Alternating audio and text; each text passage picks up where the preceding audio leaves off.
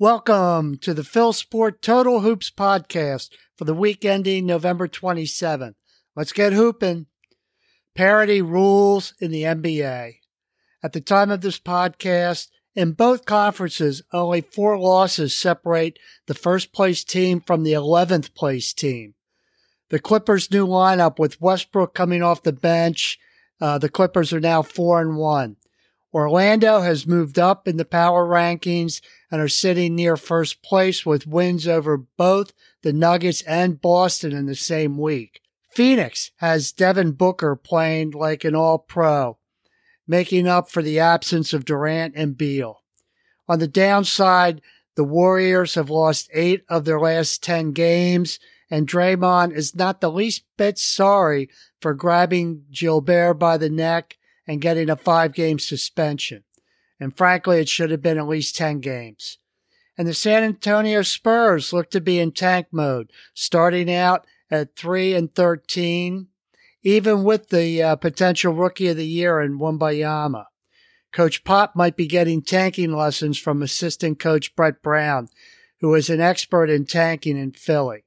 Speaking of Popovich, what the heck does he think he's doing grabbing the announcer's mic and telling the fans to stop booing Kawhi Leonard when the Spurs played the Clippers?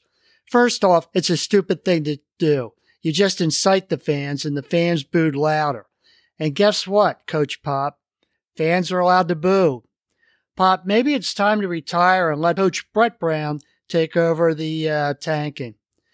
Notable players last week. I mentioned Devin Booker earlier. Booker was a league best plus 87 for the week, and on the bad side, DeMar DeRozan was a minus 57. Regarding the Rookie of the Year race, it's a 2-player race between Wembanyama and Chet Holmgren from OKC. Now, let me bring up an incident regarding the Thunder's Josh Giddey. Giddey's under investigation for allegedly sleeping with a minor. From my understanding, Giddey met this girl in a bar. Well, logically, if you meet someone in a bar, you can rightly assume that the person is of legal drinking age. Now, what happened and who's at fault here, who knows? But what can the NBA do? It'll be interesting to see what happens here. Now about the officiating. Last week, both Nugget coach Mike Malone and Nikola Jokic got tossed in a game against Detroit.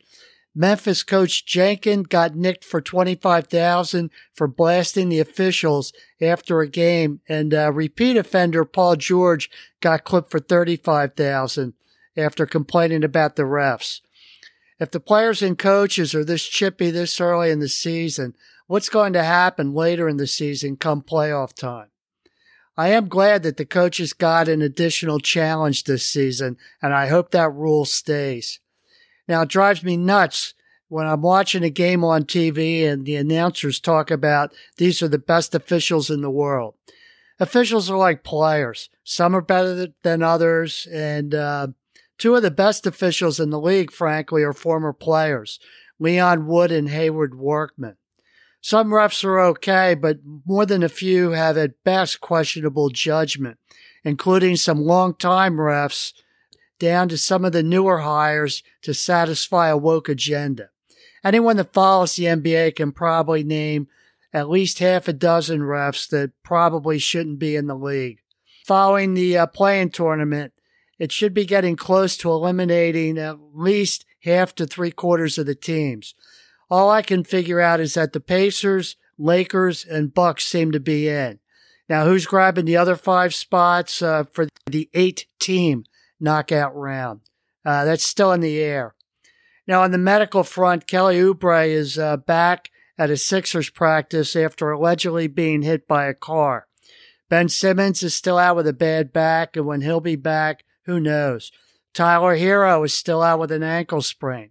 Marcus Smart is now out 3 to 6 weeks with a foot problem, and LaMelo Ball had to get carried off the court the other night with an ankle sprain. Donovan Mitchell's still out with a hamstring issue. Now, foot and hamstring issues can be touchy, especially when coming back to play at such a high level. Now, in last week's podcast, I did address ankle sprains because it is the most common hoops injury. LeBron James, of all people, backed up my claim last week about the NBA tournament play-in courts are dangerous. LeBron stated that the Cleveland court should be checked out as a player tore an ACL while playing on it. Now, thankfully, those play-in courts should be gone, hopefully within a week. Now, in the NCAA, the AP and coaches polls have Purdue, Arizona, Marquette, and UConn as the top 4, but I'd still place Kansas in the top 5 even with a loss. Now, with the women, the AP poll has South Carolina, UCLA, and Stanford as the top 3, but the coaches poll has NC State down at 16, which I think is way low for them. Now, for the coaching segment, I'm going to provide some tips for first-time coaches that got hoodwinked into coaching their young kids' team. Now, for the best overall advice, first thing, there's plenty of material online for a new coach, so you can gather up the material and have it ready at practices so your practices are organized. Keep in line with that. Make practices fun, but keep the kids constantly moving so they don't have time to stand around and whine about having to be there. Try to be positive and try not to correct every single mistake because you'll be there forever. Try to allow the players to become successful. Don't worry about winning. This is a kids' league. Worry about teaching them the fundamentals.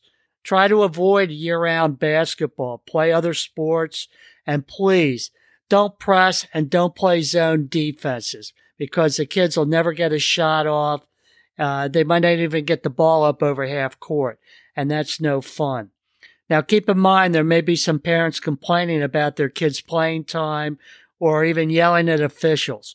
Now, it's best to address these potential issues in a parents' meeting prior to the season, so you set the expectations. In a non-competitive world, I mean stress that the goal for the children is to learn fundamentals, and the kids certainly aren't going to care what their record was at the end of the season, so the parents shouldn't either. Now it's time for what all you pickup players have been waiting for, the Dear Commish. Now last week I discussed starting the first game of the night. I received one response that said in their gym, the first game always includes the commissioner, even if the players have to wait around till the commissioner's ready to play. The commissioner usually makes up the teams, and that's probably the case in most gyms. Sidey Equipment Guy. He wants me to talk about basketballs.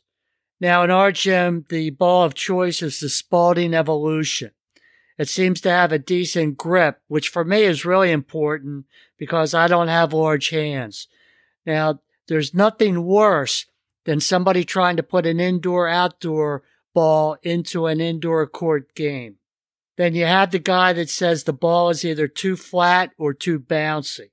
That's why I always say, have a pump and needle with you, but at least have a needle so you can release air from a ball.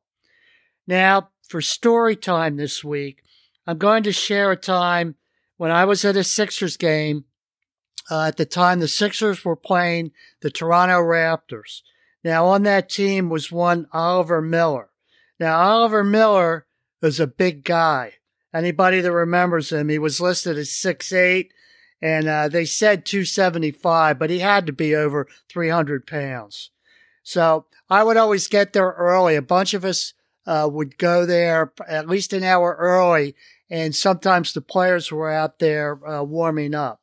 Well, Oliver Miller was out there shooting around, and one of our regulars, I'll call him Sign Guy Al, was yelling at Miller during the shoot-around, saying stuff like, "Miller, why are you here? Did they close the buffet bar, or did you eat all the food and put the restaurant out of business? Hey, Oliver, I see you've been on a diet. You must be down to about 400 pounds. Stuff like that.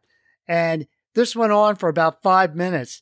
And then finally, Miller stopped shooting and began walking down slowly to where we were standing.